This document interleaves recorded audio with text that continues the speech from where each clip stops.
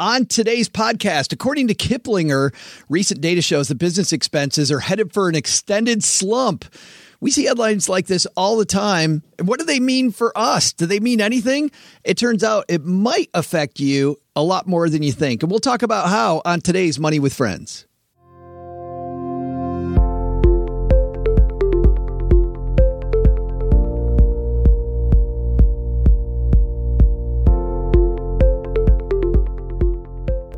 Hey, everybody. Welcome to the Money with Friends podcast, coming to you live from my mom's half-finished basement just outside Detroit, Michigan, where we make the Stacky Benjamin Show. I'm Joe Saul-Sehy. And I'm Josh Dorkin, coming to you live from Denver, Colorado. The beautiful Denver, Colorado. Not only are Josh and I two people that read headlines on today's show, like a lot of shows do. Nope, we go one step further. We'll actually talk about what this piece means to you. And we do that now for you 6 days a week. Well, Josh doesn't. He does it for us 2 days a week, once per month for 4 months. But Bobby and I do that 6 days a week. And we do this live, which is why I just stumbled right through that sentence, Josh Dorkin. That's okay. 2 days a week and 4 times a month. It all adds up in somebody's brain. There is some math going on there.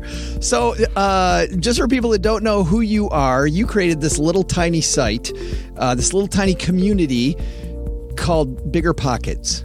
I did. Yes. About 15 years ago, I was losing my shirt in real estate. I'd bought a bunch of rental properties and everything was going wrong. And so I said, there's got to be a community where I can get help. And so I created it. And 15 years later and probably 35 years of work in those 15, I'm so grateful for the millions and millions of people that we've helped build wealth through real estate as a result of Bigger Pockets. It's been amazing. It's changed their lives and it's changed mine. So it's been awesome. When you were creating it, did you live that mantra that I'm starting to hear more and more often, that entrepreneurs are people that will work 70 hours to avoid working 40 hours for somebody else? Oh, yeah. Yeah. I worked 100-hour weeks regularly for 8 years. Yeah. And granted, I looked in the mirror, I was like, that's insane. Maybe I should get a 40-hour week job. No, I'd rather work for myself. Yeah. I don't know how smart that was. I don't know. I think it's worth it. I used to think it's worth it. I am not a good employee, so I don't know. Oh, me neither. Yeah, I'm terrible. Well, we're going to talk about, there's a lot of employees, a lot of people in the U.S. that are wondering, are we headed for a recession? And this piece might give us some data on that. So we're going to walk into this. But first, let's see who's kicking off today's show for us. This is Lacey from the Military Money Show. Just when you thought it couldn't get any better, it's time for our headlines. Today's headline was one I brought to the table because we read these headlines all the time, Josh, and most of the time people skip by them. And I used to, but the more I read these and the longer I'm involved with financial topics, the more I realize there's a lot of stuff that maybe even sometimes I think the person writing the article doesn't even know some of the subtext that's going on here. So I thought we'd kind of walk through a piece that we see all the time about the economy and what's going on with it. And this one is a little esoteric, but hang on, it's going to get better. It comes to us from Kiplinger, Business Spending Likely in for a Long Slump. It's written by David Payne, and let's dive into it. Business investment in new equipment is likely for a prolonged slump because the global economic slowdown and because of uncertainty about the outcome of the U.S.-China trade war. The two leading economies are engaged in a tit-for-tat battle that has each slapping successive rounds of penalties against the other's exports. Global growth is slowing as trade tensions ramp up. Europe's outlook's deteriorating as it exports to China soften, while China itself is experiencing a decline in exports that's putting its economy under strain. Britain continues to grapple with its planned exit from the European Union, which Prime Minister Boris Johnson insists will happen on October 31st, with or without a deal in place for handling future trade relations.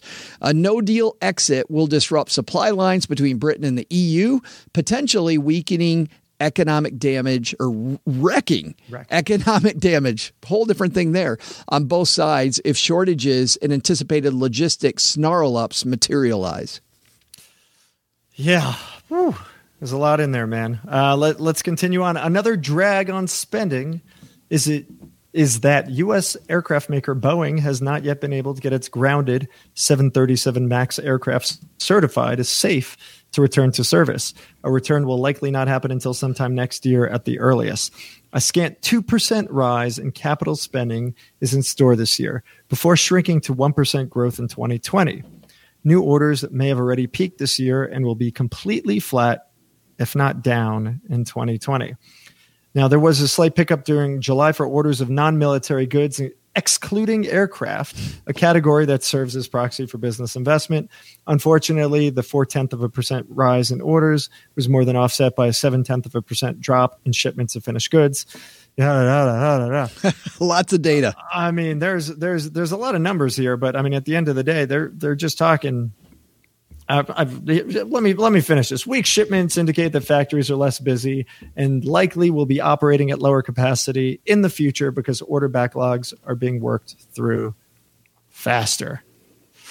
There's a lot in there, man. Seems like stuff that puts most of us to sleep, but there actually is a lot in there. I mean, what do you take just from this? Trade wars are problematic for starters, and this article doesn't even get into the new trade war that is happening as a result of Airbus getting subsidies in the EU and the US deciding to go tit for tat with the EU and making all of our Irish butter and wine get more expensive. And we know how the Dorkins like their Irish butter too. Oh my God, that stuff is amazing. It is amazing. It's so good. It is. We could do a podcast just on Irish butter. Oh, I could talk about it all day. Well, when the last 5 years, on my other podcast, Stacking Benjamins, we do headlines. Headline after headline is called that the recession's coming, right? Because we're now we're almost 10 years into this economic expansion. So you take a look. No, we're over 10 years in this economic expansion. Close to 11, yeah. Yeah. So for the last 5, we've had headline after headline calling the end. But you start to look at numbers like this on top of all the other data. We had the yield curve flatten and invert earlier in the year. We've had lots of negativity. I don't know. This seems to be another thing that says we got a recession around the corner. This is a big one. At least for me, it is. When companies decide to stop investing in manufacturing, it's typically historically been a sign that things are slowing down, and it's a sign that they're starting to slow down. So what's going to happen? They're not expanding, they're not growing. The market perhaps starts to flatten. Things start to shift in the stock market. People start getting scared. People start, scurrying away their own money, maybe pulling money out of the market. And suddenly, little by little, things start to shift and change. And so, I don't know, what we've seen has been, a very, very loose Fed, dropping interest rates, whether it be for political reasons or not. And as a result, kind of keeping this thing alive and keeping this rally going. But it's surprising, given how low rates are, to see companies no longer spending money. If it costs you nothing to borrow and you could put that money into manufacturing and equipment and you're not doing it, there's something happening here. Yeah, and it's funny because when I first read stuff like this, and I'm sure there's people listening or watching that are hanging out with us that are also wondering, okay, why wouldn't companies do that? But with money being next to free, I mean, not very expensive to borrow money, and if the economy is going to tighten, you want to make sure that you have a good competitive advantage, right? With the latest equipment or the best marketing team or whatever it might be. So investing, it seems like if you go a couple dominoes in, would really help. However, we are on a quarterly earnings system, and you have to continue to show investors who are very short-term and obvious. Investors, by and large, we've already talked about this a bajillion times. Investors are not long-term. Even though we're supposed to be, investors are very short-term and obvious, and they flee very quickly. And if I run a company, I have to continue to show a profit. And one easy way to do that is to stop buying more things that make widgets and just do it with the ones that we have, so I can continue to show that we're earning money for every share that's out there. Yep, absolutely. Absolutely. Yeah, I think that's why it's so important that people read Buffett and guys like him, learning and understanding how companies work, understanding how to evaluate a business and look at, whether the companies have given up on expansion, given up on spending, or they're taking on tons and tons of debt. I mean, it matters, right? It matters. And so what we have happening here is these companies have said, all right, something's happening here. There's this, and it's no longer the U.S. economy either, right? Right. The system has gotten infinitely more complex because if China slows down or Europe slows down, that hits us here too. Back in the day, it wasn't as much, but now these mega corporations are getting vast portions of their income overseas. U.S. companies making their money overseas. So just because a company's based here doesn't mean that's where their profits are coming from. So at the end of the day, if these companies are starting to shift and tweak how they're doing things, these business leaders know. They can see the data on their own businesses, and they're going to make changes based upon what they're experiencing.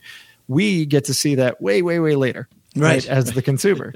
So, I think it's definitely important to watch what these guys are doing. And like you said, it's easy to kind of futz and manipulate the numbers in order to keep the train going. For a while. That's not going to last forever. Yeah. It's funny. While you're talking, the thing I'm thinking is, okay, so what? Right? So does this mean then, Josh, if I read this and I'm like, okay, if companies think there must be a recession coming, that there's something happening here, should I be moving my money around? Should I do something different with my 401k? Do something different with my brokerage accounts? What are you thinking there? Absolutely. You should do nothing. No, I mean, look, it depends on who you are. It depends on where you are. There's no one piece of advice that's going to work for everybody. But I think what it comes down to is if you're near retirement, you're going to probably have a different decision than this. But, let's say you're 20, 30, 40 years old, keep plowing money in the market, sit back, relax, stop looking at it, stop worrying about it, and you should be okay. At the end of the day, you have to have a long-term horizon. Don't put it in a bunch of crap that's here today, gone tomorrow. Buy good companies that have sustainable businesses and hold on. Or buy into, Vanguard and some other fund and buy the total stock market or something like that. But I couldn't agree with you more. I mean, people have been calling for the recession 5 years from now or 5 years ago. We've been saying, yes, there is a recession coming, but you don't know when. And if you moved 3, 4, 5 years ago, look at what you missed out on. Number one. And so recessions are something that we live through, because if you decide to pull your money out, you have to be right twice. You don't have to just call it on the upside. You also have to decide to put your money back in. And even if you're lucky once, I don't think anybody's lucky twice. Yeah, exactly. So I think at the end of the day, timing the market is not going to work for you. Get out there, educate yourself, read, learn about how the markets work, stock, bonds, you name it. You need to have an understanding. And those people who are chasing and buying and selling and trying to chase the market and thinking they're going to beat it, never do. They never do. So put in, hold on. So now we just frustrated people because they're like, okay, you got all this economic data. I was going to hold anyway. You make this big presentation, Josh, you got this whole thing, and then you say you should do nothing. Thank you very much. There actually, though, I think are some lessons here, which has less to do with the market. I loved when I was a financial planner, having my clients think of themselves as if there's a company. And you make much different decisions, because I would see people like the Dorkin family. If I'm working with you, Josh and his family make phenomenal decisions at work, very analytical decisions for a company. And then they come home, and the average family then makes incredibly emotional decisions with that money that they worked hard to earn. Like they don't use the same methodology. So if you think of yourself as a CFO, you're going to do things differently. But these CFOs are really playing a game with the devil right now. And that is, we're not investing any money in capital equipment, which to you and I would mean I've got problems at my house that I know I need to do this standard upkeep. I'm going to push back on that. Or my car's making a weird noise. I'm not even going to take it in. I'm going to wait till it gets really bad. That's fine for today. All these things are fine for today, Josh. but there's going to be hell to pay for these companies and for people that don't keep up with these ongoing capital expenditures. Oh, yeah. Yeah. If you're ignoring your CapEx, I mean, I come from this world of real estate investment, right? So we talk about CapEx. That's, putting money into the roof, into your hot water heater, into, all these other things. If you can ignore it for a while, you certainly can. But, at some point it's going to come back and bite you. Now that said, had these companies spend that, and that's the question I don't think we really know the answer to. Perhaps these companies are tapped out. Yeah. Perhaps interest rates have been so low that they've spent the money on the equipment. They're caught up. They're good to go. And by the way, we talked about this, right? Recessions are a normal part of the cycle. For those people who are afraid of a recession, that's like being afraid of aging. You're going to age. It's going to happen. Look at Joe. I'm sitting right here, man. Oh yeah. I'm sorry. It's going to happen. It's part of how things work. So we did talk about shifting how you put money in the market or not shifting, but there is something to be said about, how you spend your money, right? Right before, as if these companies are slowing down, maybe now is not the time to buy that blinging new car, right? Maybe now is not the time to start throwing a lot of money around on consumables, discretionary spending. Maybe you should save, and maybe you should save and wait, because when things do slow down, when a recession does come, the smart money is typically on the side, and the smart money is typically ready to pounce and jump in and start investing in distressed assets like stocks, like real estate and other things like that. When everyone's running, you get in there. That's interesting. They're not as worried about panicking with the money they have. They're loading up to go buy. I mean, they're trying to, what's that? Be buying when others are fearful, or what's the Buffett line? There's that's something like that. Something. Yes. It's the Joe line now. I turned it to the Joe line. We do this live in front of a Facebook audience. We've got some great chatter from our friends, and someone who was with us in season 1, our friend Sandy Smith from Yes, I Am Cheap's hanging out with us, Josh. And she agrees with you. She said, we forget businesses are global these days. Even small businesses are. So we're all affected by slowdowns all over the globe. I mean, even small companies affected by this. Oh yeah, absolutely. Absolutely. If take our company. We're considered a small business, internet company. Vast majority of the audience is here in the States. But if things start to, slow down globally, it's going to hit us, because China slows down, Europe slows down. People start hearing about it, seeing the headlines. They start to slow down. Your behavior is now impacted by not just what's happening in the States. We can see in real time in 2019 what is happening thanks to social media and 24-hour news cycle, and we're all going to react to it.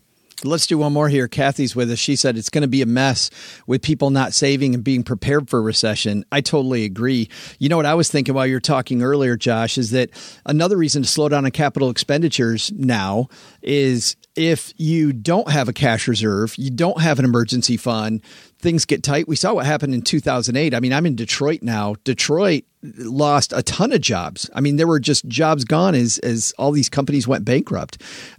So maybe cutting down on your capital expenditures, knowing there's going to be hell to pay later, a lot less hell to pay if you can get a cash reserve together that might allow you to hold out for 2, 3, 4 months. Absolutely. One of the things that I picked up from our friend Jim Wang was put together a CD ladder. I think CD ladders, the rates aren't the best in the world, but they're pretty safe. And so what we do is we ladder our monthly requirements and have at least several months of cash available in a CD ladder that's going to come due each month. That way we're prepared. So it's like getting this continual paycheck. Oh, yeah. Yeah, if the paycheck stops coming in. And if you don't need it, then you just reinvest it, right? Exactly. Yeah, good stuff. Hey, in just a second, Josh and I are going to have our takeaways from this piece, which actually had a lot more in it than I think a lot of people thought when we started. But first, I want to talk about our sponsor today, Acre Trader. Acre Trader is a company that I like, Josh, because I grew up in West Michigan where it's all farms. In fact, there might not be a type of farm, a type of field that I didn't work in. I worked in all different types of fields. Now, you don't want to be a farmer unless you understand farming, and that's not what Acre Trader is actually about. That's actually what I thought Acre Trader was about. I'm like, farming's kind of tough. You're not a farmer. You're just a landlord. And when you look historically over long periods of time, farmland versus commercial and rental real estate, residential real estate, farmland, a lot less volatility historically. Doesn't mean it can't be volatile, but historically it's been less volatile. And when you compare it to gold and bonds, there's a lot of compelling arguments to be made for farmland. Now, historically, why haven't people done farmland? Well, to go buy a huge field is beyond most of us. But because of crowdfunding rules that changed a few years ago, now with a company like Acre Trader, you buy a piece of a farm. Acre Trader takes care of getting the tenant, aka the farmer, who pays you a dividend every March before the crops go in, and then also looks at soil sustainability, making sure that's an attractive piece of real estate. Acre Trader, by the way, based in Northwest Arkansas, near the University of Arkansas, that has one of the finest programs in agriculture out there in the United States, and these guys are plugged into that. So check it out for yourself. You have to be an accredited investor to get into Acre Trader. That's a whole different show, but look that up. And then the second thing is, remember, this is real estate. Josh knows a little bit about real estate. You can't sell off a bathroom when you need some money. Your money's locked up for a period of time, and you got to know that before you go in. But if you like it like I do, head to acretrader.com/MWF, and that tells them that we sent you. So thanks to everybody who's used our link when they've checked out Acre Trader. All right, enough about farmland. Let's talk about business, Mr. Dorkin. By the way, speaking of farmland, there is talk today that they're going to increase the ethanol subsidy to help out the farmers. So yeah, there's a lot happening out there. I mean, all this stuff matters. All this stuff will impact all of us. That's interesting. We could have done that headline. Oh yeah. Yeah. Oh yeah. Yeah. What's your takeaway from this one though, Josh? I would say it's another sign that we're pretty toppy. It's a sign that we're getting close to that recession. Whether it's tomorrow, next week, next month, next year, 2 years. I mean, it's coming. I mean, I thought it was going to be here 3 years ago, 4 years ago. You keep dropping rates. You can kind of pump a little bit of life into the economy, but at some point, things kind of putter out. And so, be prepared. Don't go churning your stock accounts. Don't go, freaking out, but be smart. Start to stash away some cash and get ready for a recession. And if you don't know what that means, because a lot of the listeners, I think, don't, start reading. What do I do? Google, what do I do when there's a recession with my money? Yeah. And there's a ton of important information. There's a ton of crap out there too. But really, I mean, just be smart and listen to guys like Joe, and you should be good. I like that. Don't put any pressure on me at all. Yeah. What I'll say is that I like what you talk about getting educated, because when I used to initially fly, I would get nervous every time the pilot would bank. I was sure the pilot and the co-pilot are up there in the front just screaming and something bad's going on and we're all going down. Once I started playing Microsoft Flight Simulator, the geeky game, and I knew that we just hit a VOR and we were at a spot and they're just running the system, as I think they call it. Maybe they don't call it that. I call it that. But my point is, once I knew a little bit about why the flaps were coming down and exactly what was going on, even though it was still a bumpy ride, Josh, I felt a lot more secure. And we know, like you said earlier, that recessions are going to happen. I'll feel a lot more secure if I have some clue as to what the mechanisms are behind it. Knowledge is power. Yeah, absolutely. My takeaway is on the other side of that. So you did the business and recession coming. I'm going to do the fact of why did I bring this up at all? And it's because thinking about yourself as if you're a business, I think is really important. And if you pull yourself away from the emotional state that we're all in about our money, and you start looking at all the factors going into our life, and you think, if there is a recession, how do I withstand this? What capital expenditures, easy for me to say, what capital expenditures do I have that maybe I need to cut back on because I don't have a cash reserve? What debt should I pay off quicker? Maybe I need to slow down on doing whatever the thing is. What I'm doing here is I'm getting much more intentional about my money. And instead of making these emotional decisions with not a lot of information, I'm now looking much more holistically, and I'm diving in like a company does. And I think that's power as well, Josh. Yeah, I think that's great. I can't really add to it. And if I did, you'd yell at me. You told me that before the show. I did. I said, do not contradict my takeaway, because that's gold. Gold, Jerry. I did not do that. Where do people find you, Mr. Dorkin, if they want to hang out with you? Because even though you're not doing the bigger pockets thing anymore very often, you pop in from time to time, which I always think is fun. But you are still a creature of social media. I do. So I can be found on Twitter and Instagram at JR Dorkin. I am on Facebook, barely, but I'm still kind of around. Or you can go to my website, joshuadorkin.com. Well, thanks for hanging out with us, my friend. I really appreciate it, and I love your insights. Thanks for having me. It was fun. On behalf of Josh, go stack some Benjamins, everybody. We'll see you back here next time at Money with Friends. Bye-bye.